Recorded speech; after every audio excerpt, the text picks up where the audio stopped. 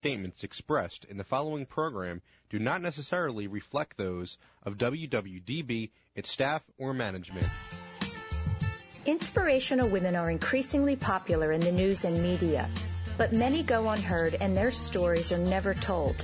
Women to Watch with Susan Rocco captures the stories of many women who truly make a difference. Women to Watch is the vehicle for developing new leaders, encouraging younger generations, and in building self-esteem for future entrepreneurs. Good afternoon, everyone, and welcome back to another week of Women to Watch here on WWDB, Talk 860, and WomenToWatch.net. I'm happy to be back in the studio today after a week off. I wanted to mention to you why I was out last week. We actually taped another segment for our Women to Watch on the Road series, and I sat down with Kay Koplovitz, the founder of USA Network, in New York last week. So stay tuned for that video and interview that I did with her. We'll be posting it shortly, most likely the end of this week or next week. I want to give a quick shout out and a thank you as well to one of my favorite listeners, Christine McGinnis, who I will just simply say has been taking very good care of my mom and dad. So thank you, Christine. Lastly, I want to give out our call-in number. If you're listening to the show and you'd like to call in and ask a question of our guest, we would love to hear from you. You can do so by dialing 888-329-3306. That's 888-329-3306. I'd like to welcome to the show this afternoon a very special guest. I'm very excited to have the opportunity to share her story. Her name is Deborah Brenner, and Deborah is the president and founder of Women of the Vine and Spirits. Deborah, welcome to the show. Thank you, Susan. Thank you so much. And as you said, I wish we had an opportunity to meet in person, but I'm happy to have you calling in the show as well. Yes, I would like to, in the near future, to meet in person. And where are you calling in from today? So I am based in Rockland County, New York. It's just 15 miles north of the George Washington Bridge, from the city. Okay, and is that where your main office for women? Yes. Okay. Yes. Well, listen, I would love to start talking to you about your growing up years a little bit. I understand you were born in the Bronx, but you were raised in Pearl River, New York, the youngest of three girls, and with mom and dad. And I wonder if you could just talk for a few minutes about what that was like growing up there. We moved up to the suburbs, like many people when they, started having families and left the city. So I was 3 at the time. And coming into the suburbs, it was a really small, quiet town, a wonderful neighborhood. It was a great place to grow up. I have to say, it was not nearly as built up as it is today in the area. There were lots of farms still around, and just a wonderful place for children to be able to roam. And we had so much freedom to get on our bikes to go all around, and just small town USA, which I really love being in. So I'm not a huge city dweller, but I did commute and work in Manhattan for many years, but it's nice being outside. So it was really a wonderful childhood, a loving family, and a great neighborhood of lots of friends and neighbors to play with and to hang out with. So where did you get your love of science? Because I understand while you graduated with a degree in English and journalism, you actually started with an interest in biology. Yes, I did. I have to say, as a kid, I was a very, very curious kid. I wanted to know about everything. So I drove my parents crazy because I was so interested in so many different things. It was like I would come home saying I was going to be something different growing up my whole, every day every was something day. different. Yeah. I would get excited or passionate or learn about something, and that was just, so I guess for me, the science side, especially growing up and spending so much time outdoors, I was fascinated just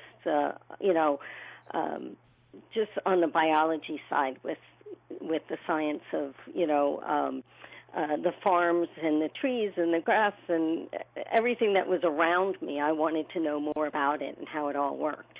That's interesting to me because, obviously I have interviewed many, many successful women, and I would say that curiosity is definitely a commonality among women who have achieved great things. That's good to, I never really thought about it because, it definitely is what drove me. I went into the University of Delaware as a biology major. I came out graduating in arts and science as a English with minor in journalism. So definitely think my curiosity took me down that path. Yeah. I was meant for journalism because I was too interested in too many subjects, and I just couldn't make up my mind that I could delve into just one subject deeply. And that would be my path for the rest of my life. So the journalism opened up my curiosity, and I got to delve into anything I was interested in. So. Yeah, that's right, through storytelling, right? Yes. Yeah. Yes. And it's a great lesson, I think, as well for young people to understand that, just because you're interested in one topic one day does not mean that you cannot stray and take a different path down the road. Absolutely. I mean, I tell that to my nieces now. Like you mentioned, I am the youngest of three girls, and I have three nieces. So I think that's also a big part of what has shaped me is there hasn't been any boys growing up in our household. I didn't grow up with brothers. I don't have nephews, and it's so interesting to see how that can shape me and what I'm doing today. But I tell them all the time, not only did I make the change when I was younger, but I also reinvented myself later in life as well. That's right. That's right. And we will be talking about that. So tell me a little bit about your 4 years at the University of Delaware. What kinds of activities and things were you involved in outside of the classroom? Well, I was always a very big reader. I love to read, so I spent a lot of time, in the university also just reading. Again, I think that was a big choice for me to change majors because I enjoyed literature and fiction, nonfiction so much.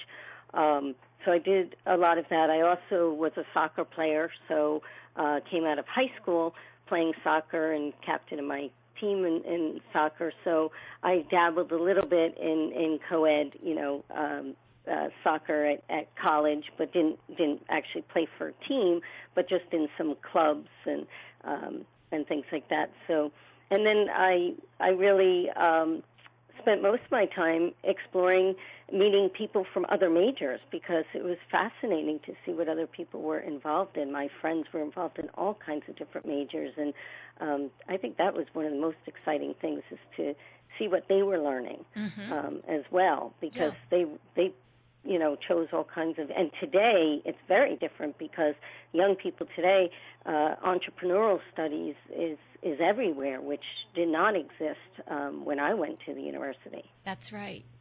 Yes, there's entire programs now, right? Just to study Definitely. Entrepreneurship. You graduated then the University of Delaware, and was it right out of school that you landed the job in television and film? Well, in my senior year, I did 2 internships in local television stations. So my journalism side, I did explore radio and I explored print, but I had this opportunity in television. And, I mean, showing my age, this was before all of the digital technology that we have today. So I got hooked on the fact that I was playing with all this equipment that, none of us had at home, where now you have half of the editing equipment right in your iPhone. So that really was a lot of fun. And upon graduation, through a family friend, I got hired to work at the Olympics in 1988 in Seoul, Korea, as a production assistant for NBC. And so I took my graduation money and bought a ticket and was off to Korea that September for 2.5 months. Wow. So. That must have been an amazing experience. It was. I look back at it now because, again, it was before the Internet and before cell phones, and I think, my gosh, how did I do that by myself? I didn't know anybody. Yeah. And it was so far away in a foreign country, and I had traveled a lot as a young child, but of course you can't even read the signs or anything because it's not using the same alphabet. So I think, wow, that was pretty brave or crazy. Yes, I don't know. That says a lot. I think that says a lot about you because, as you mentioned, there was no, staying in touch. Today, when our kids travel and they're away from us, we can be texting and checking up on them every day, all day long. Absolutely. I mean, my niece just did her studies abroad, and we're FaceTiming. I'm thinking, right. What was crazy about Korea is here I'm, 18 years old, I was actually 20. I turned 21 while I was in Korea, so okay. I got to celebrate my 21st birthday over there. But what was so crazy is that I would have to call home, using your dial through the, AT&T and all of that at 8 in the morning to get my parents at 6 p.m. the night before, right. Yes, to say I was okay. So, right. Yeah, it was a wonderful experience, I have to say. And, again, everything that you do in life, you don't realize it at the time, but it all comes in as a learning experience to shape us for where we're going. Did your parents encourage adventure in you and your sisters? My parents loved to travel. So I grew up, my parents married for 54 years before my dad passed away 3.5 years ago. So I grew up in a really nice, environment. And my parents had a passion for travel. So they instilled that in us very young. They took us traveling, and I think a lot of that is where my passion for the wine industry grew, was because my dad enjoyed wine. They enjoyed fine dining and traveling.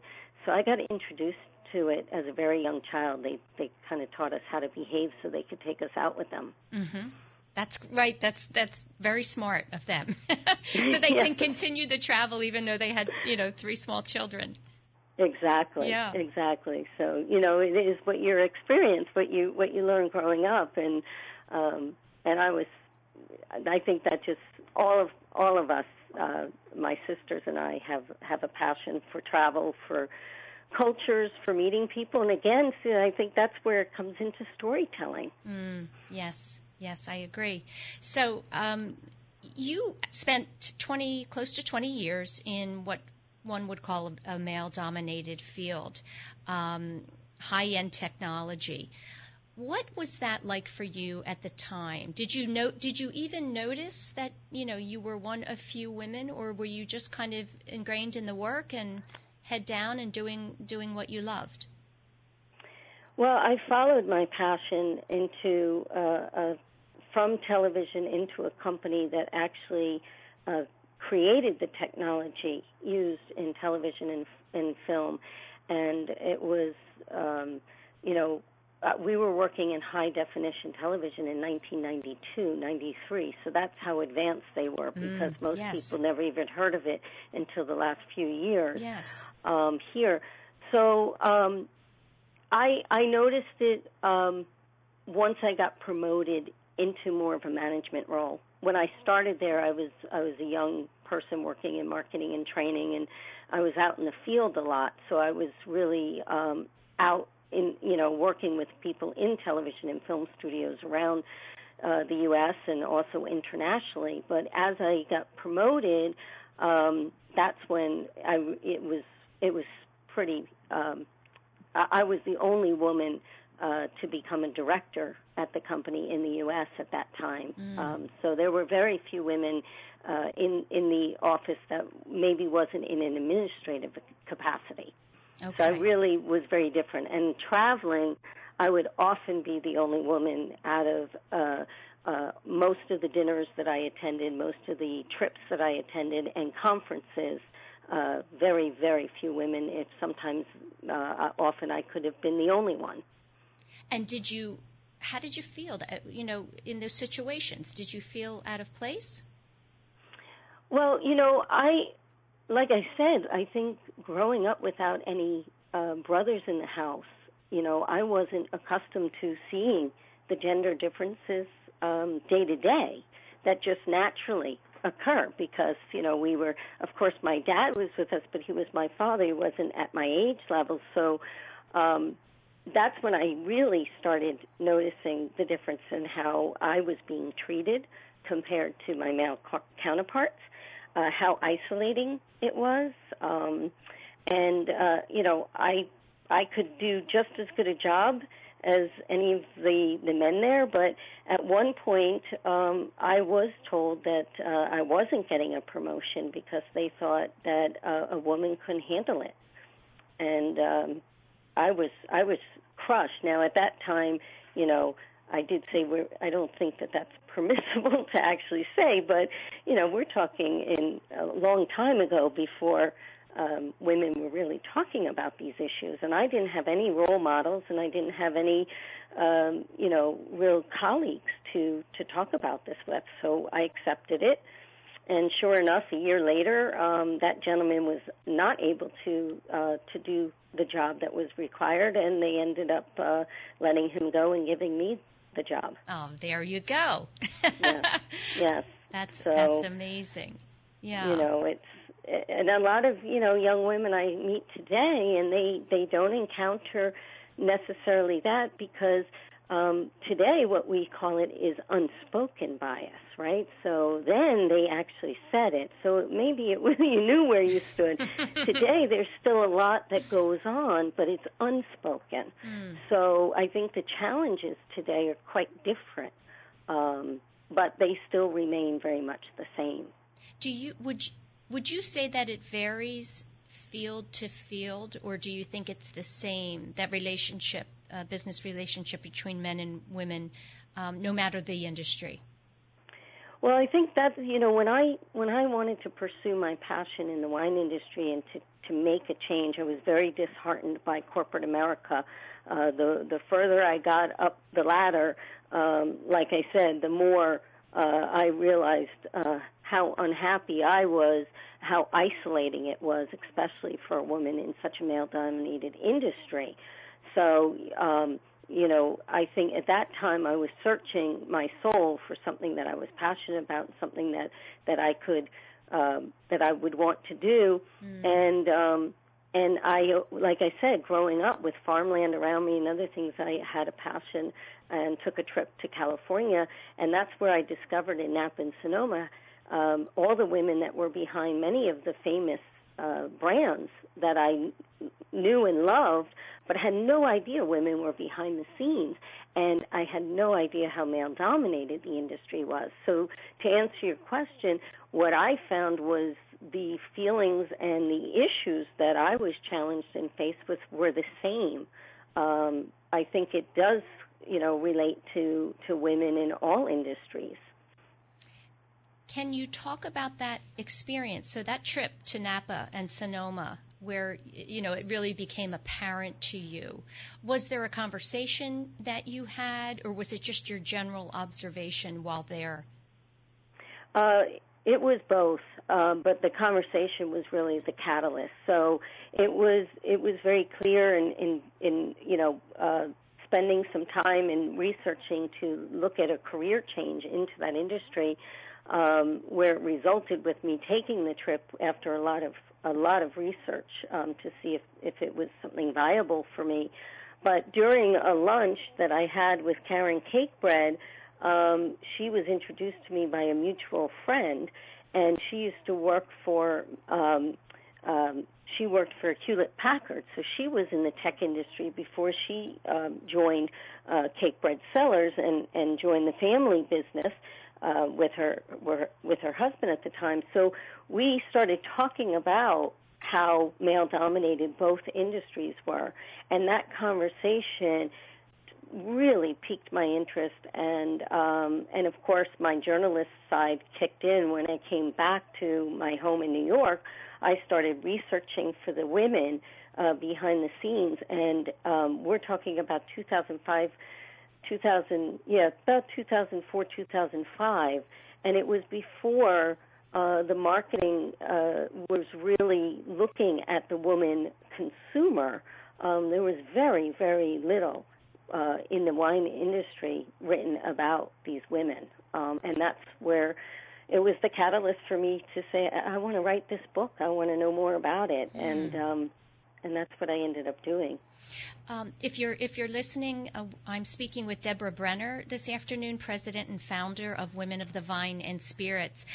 My next question really was, what inspired you to write the book? So other than the fact that you just are someone who enjoys stories and you're an avid reader, it takes a lot of guts, I would say, to write a book in general, right? You're kind of going out on a limb and taking a risk. What was it that truly inspired you to do it, that took you from the idea to actually sitting down and doing it? At the time, I was going through a divorce, so it was very painful for me. It was a painful time in my life. I was disenchanted in my corporate life, didn't know where I wanted to go, and then found myself getting divorced, and the circumstances around that. So it was a very tough time for my life, and when I interviewed the first woman on the phone saying I had this idea, I wanted to write the book, and talking about storytelling, that's what encouraged me to take the risk and to write the book, because I thought I was going to tell their stories just to help inspire others. What I didn't expect is how much it inspired and encouraged me. The stories that the women started sharing with me, the trials and tribulations, the blood, sweat, and tears that they had, their successes, their failures, their divorces, their marriages. It was remarkable how much they shared, and they just encouraged me. It made me realize that when you put your mind to something and when you're passionate about something, you can make it work. And they also really encouraged me to take risks, because they worked for Mother Nature. So I thought I had it bad, but they would talk about frost and storms and their harvests, and I just was so inspired by them that I knew that I felt compelled that I wanted them to be recognized, and I wanted to share their stories, because I wanted others to get out of it from the same that I was personally getting from them. Wow. Would you describe that as a cathartic experience, writing that book? Absolutely.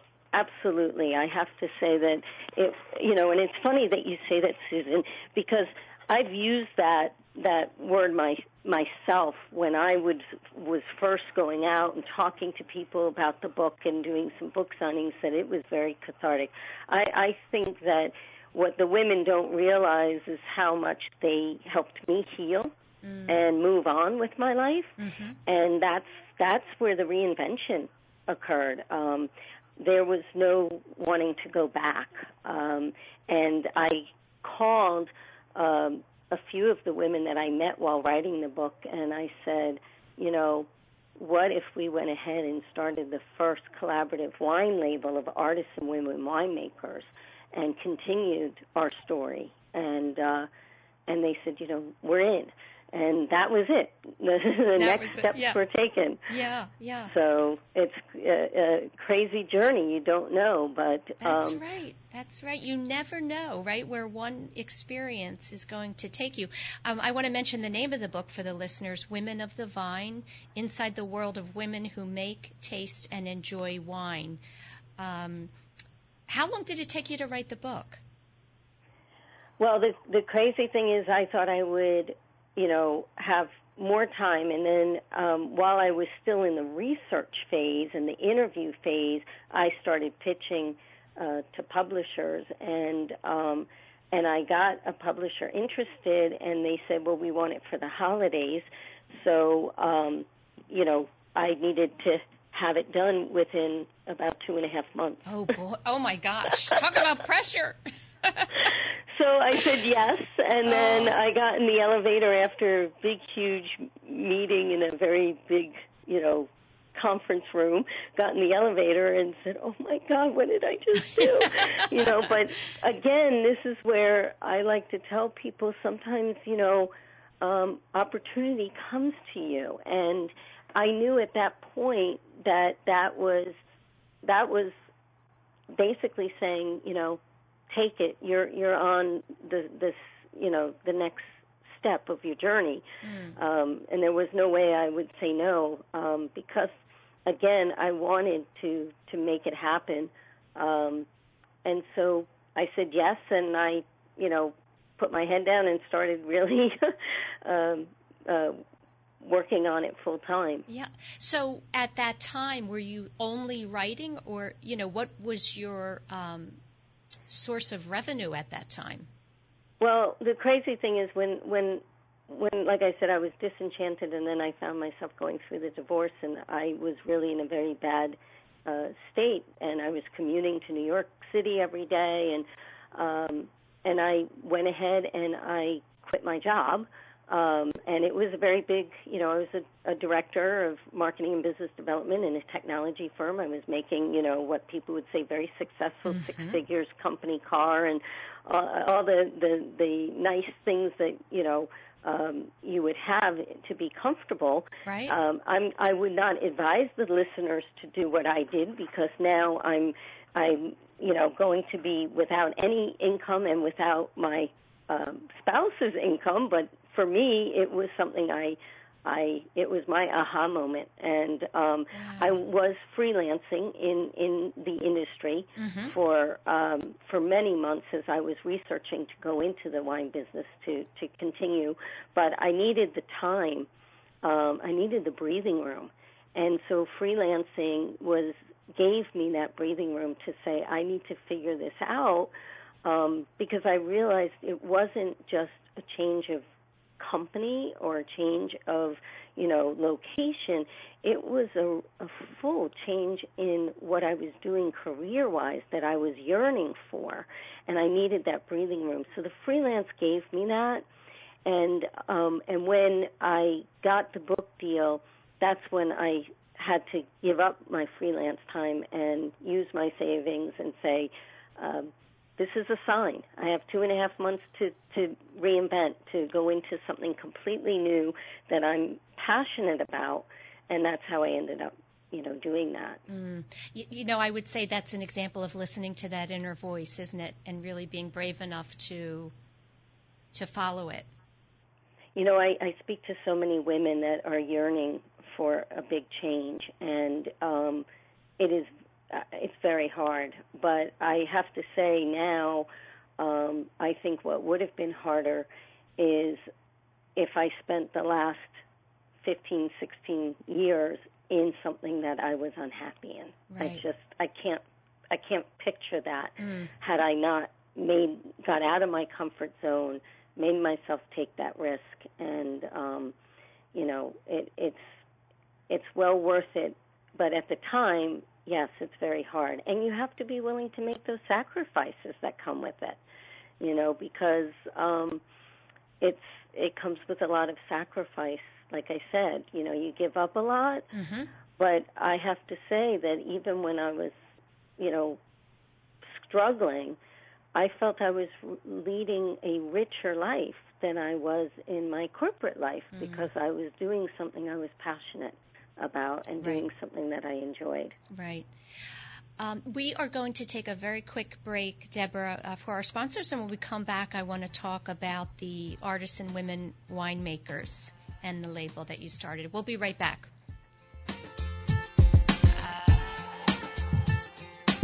This is Kristen Hillsley, financial advisor of the Foley Hillsley Group, with a big announcement.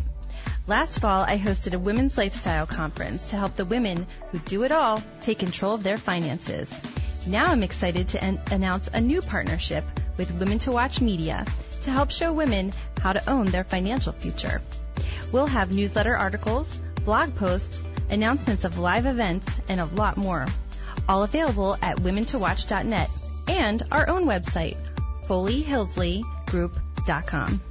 I'm thrilled about this new partnership, and I look forward to being your resource for all things financial. Stay tuned to learn more or visit our website at FoleyHillsleyGroup.com.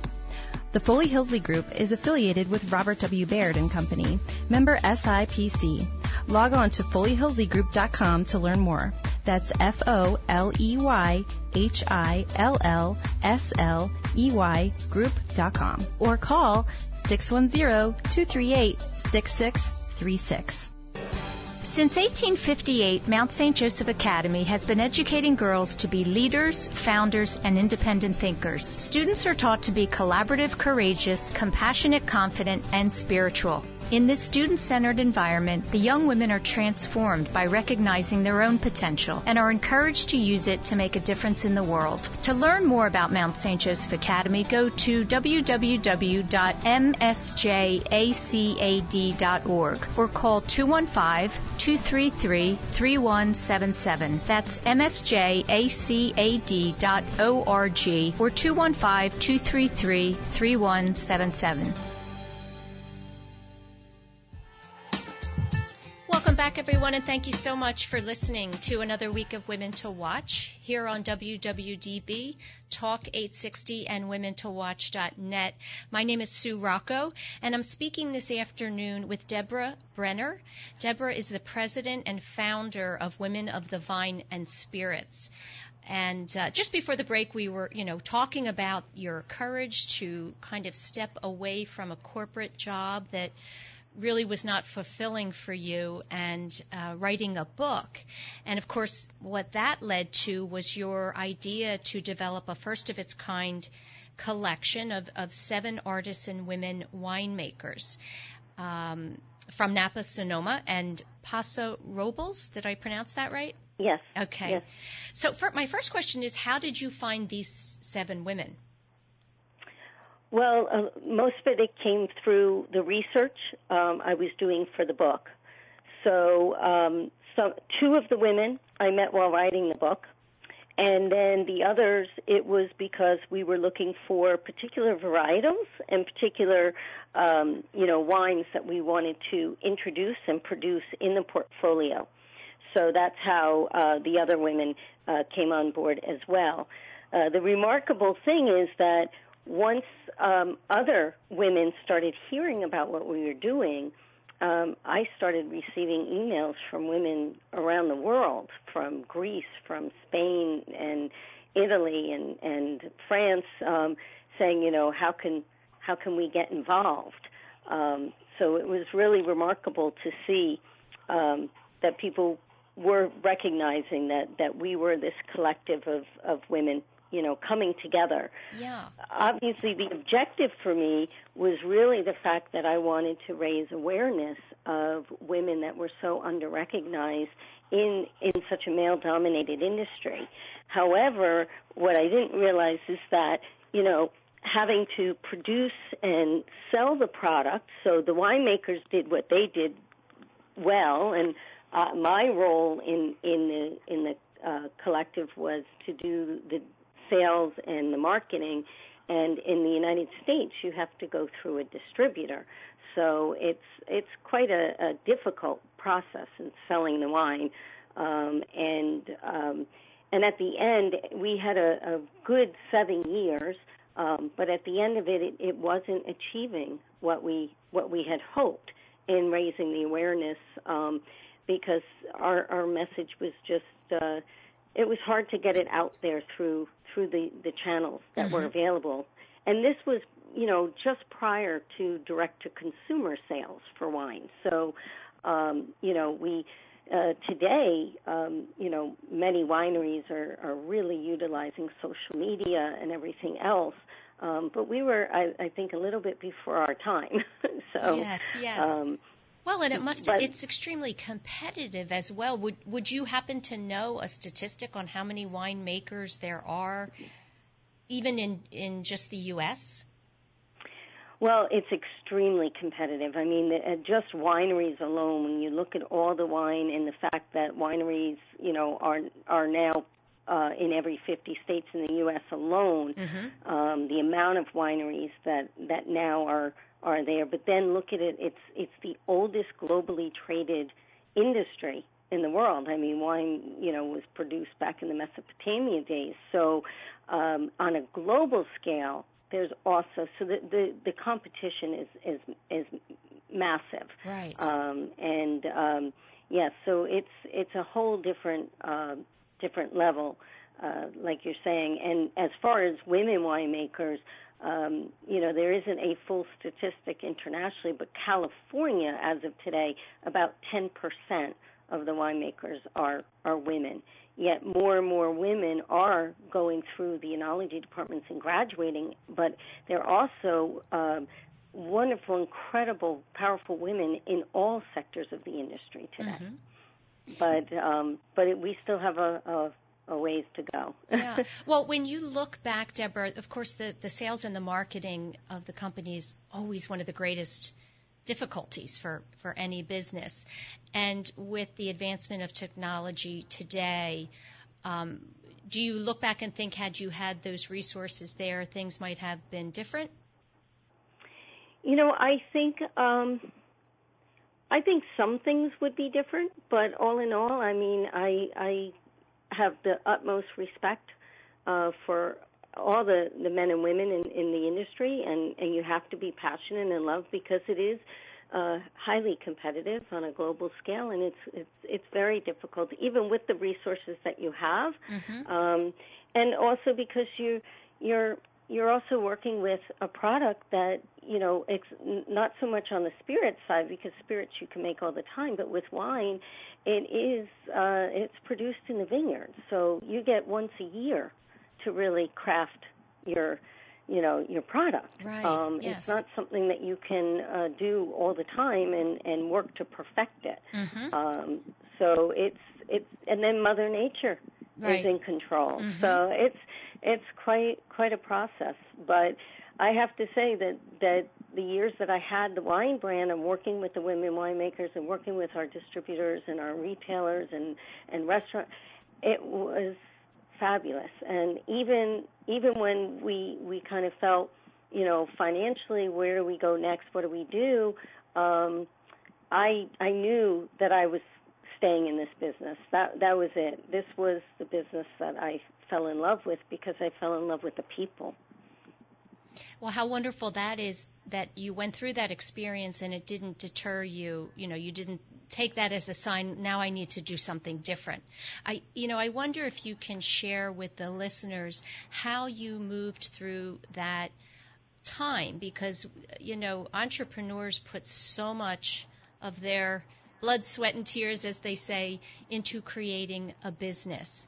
And to have it not sustain is incredibly difficult. You've described this yourself as one of your greatest personal and professional,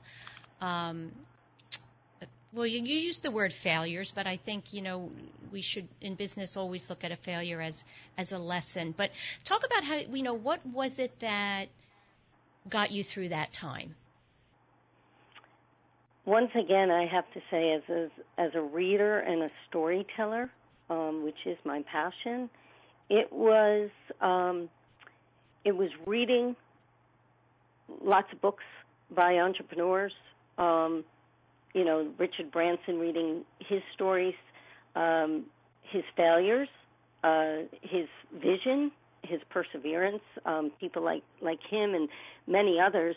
And it also was a lot of the women that I met along the way that really, got me through it. I knew financially it wasn't sustainable. It wasn't happening. And I was sitting in my office one day, and I was just, I hung up the phone. I'm typing on the computer, and I just put my head down and cried. And I just knew. I said,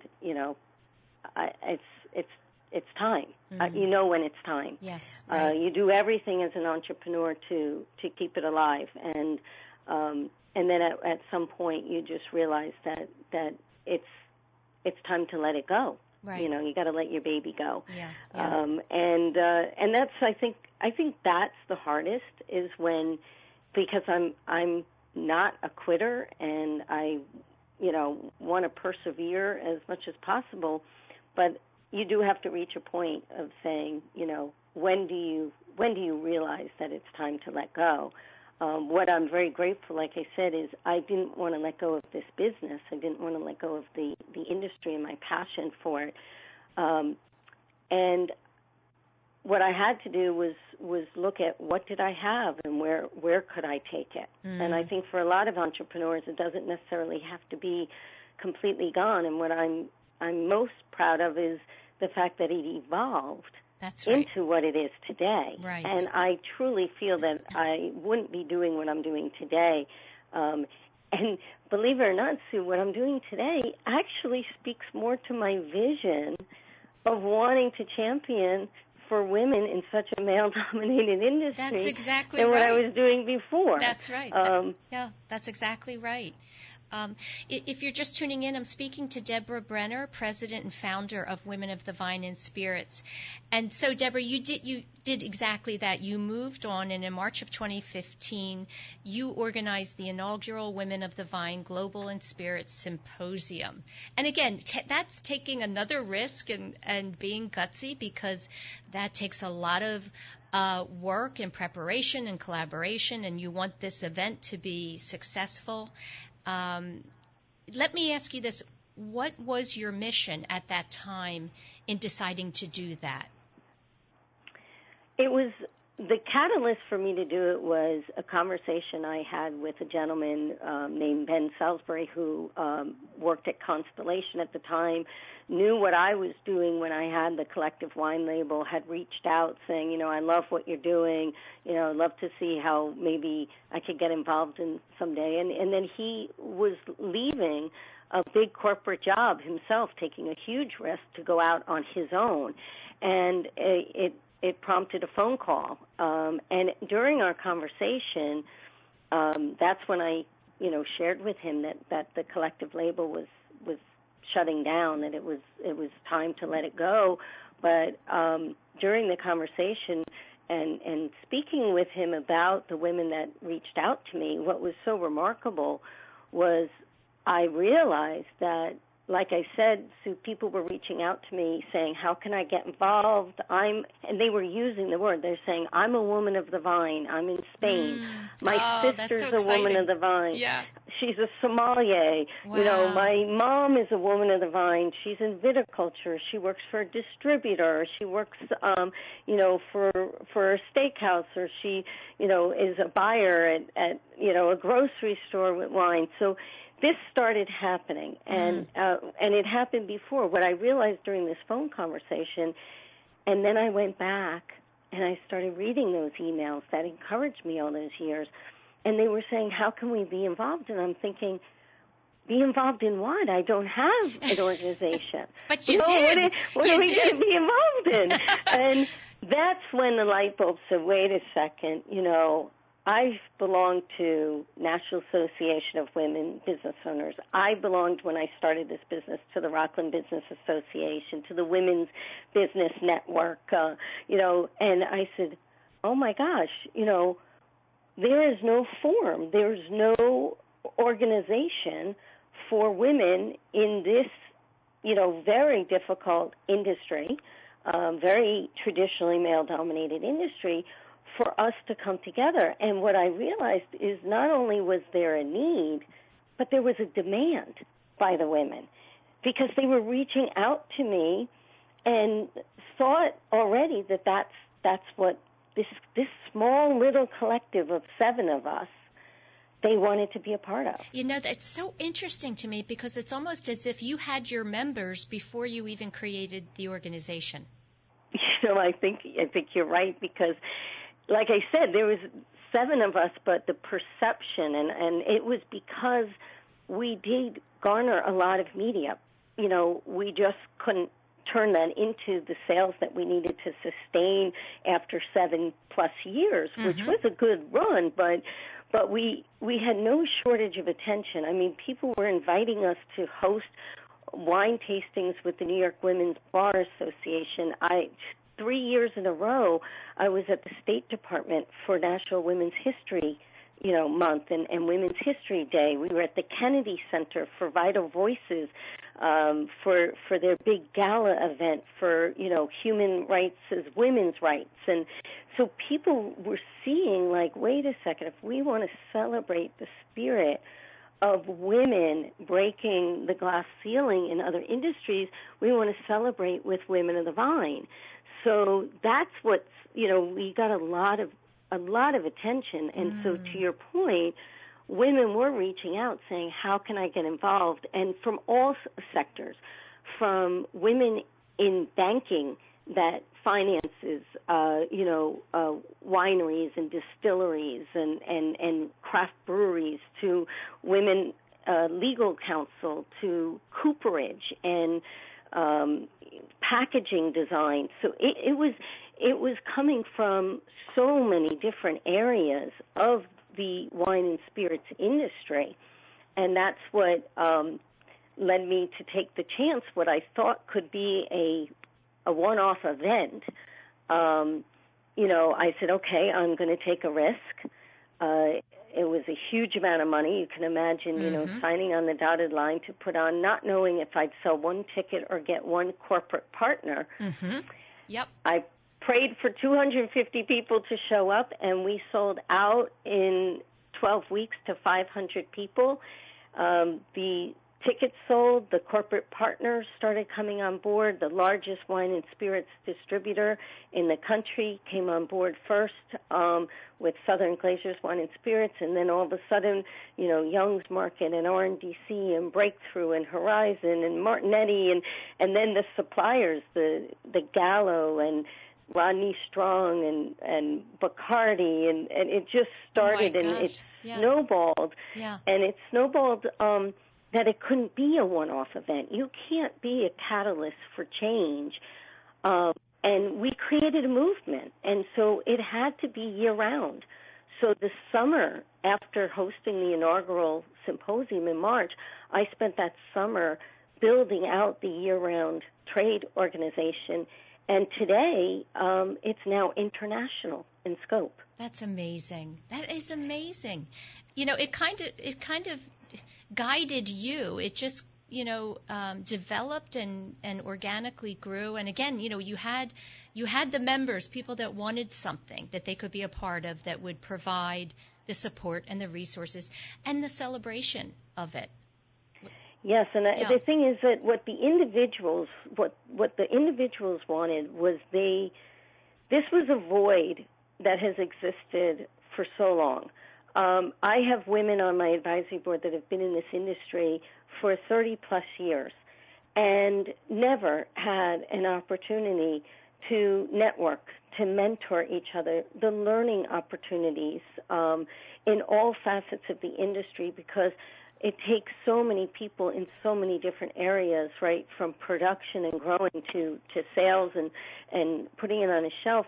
So we, like I said, for the individuals, this was just something that they craved, to be able to come together, and the camaraderie. Right, the community building, yeah. The support, the mentorship. And then for the corporate partners, what was so remarkable to see that these companies were coming out and supporting our mission by financially supporting our efforts and getting involved, is that they realized that this was an opportunity finally for them to demonstrate to their employees and to potential employees, which creates for retention of great talent and, basically, recruiting new talent, but also to tell the industry at large that they truly support gender diverse teams, and they're developing talent, and they were able to, really come on board and start working together. And I have to say that now, in just a short amount of time, in going into our third year, the Alliance has become a catalyst for increasing gender diversity initiatives in the industry.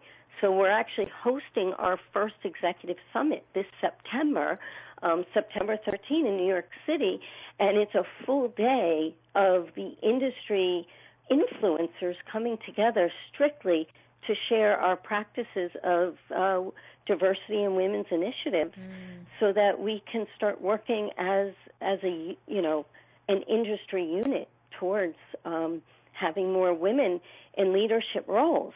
Not only does it make sense, because 67% of wine consumers are women. So we dominate in wine, we dominate in spirits, and yet we need to, it makes sense to have more women leaders in this industry, especially because the women consumer is driving the trends. And so at the end of the day, it's good for the bottom line for everybody. That's right. That's right. That's fantastic. We just have a few minutes left, Deborah. Tell me about this year's event, and tell me what about the business model for the symposium. So for the Women of the Vine and Spirits Trade Alliance, it's now year-round. We have a job board, discussion boards. We do webinars. So we have many components of educational. We also just awarded 4 recipients out of our Women of the Vine and Spirits Foundation with the scholarship fund. So we're very proud of starting that. That's a new endeavor as well.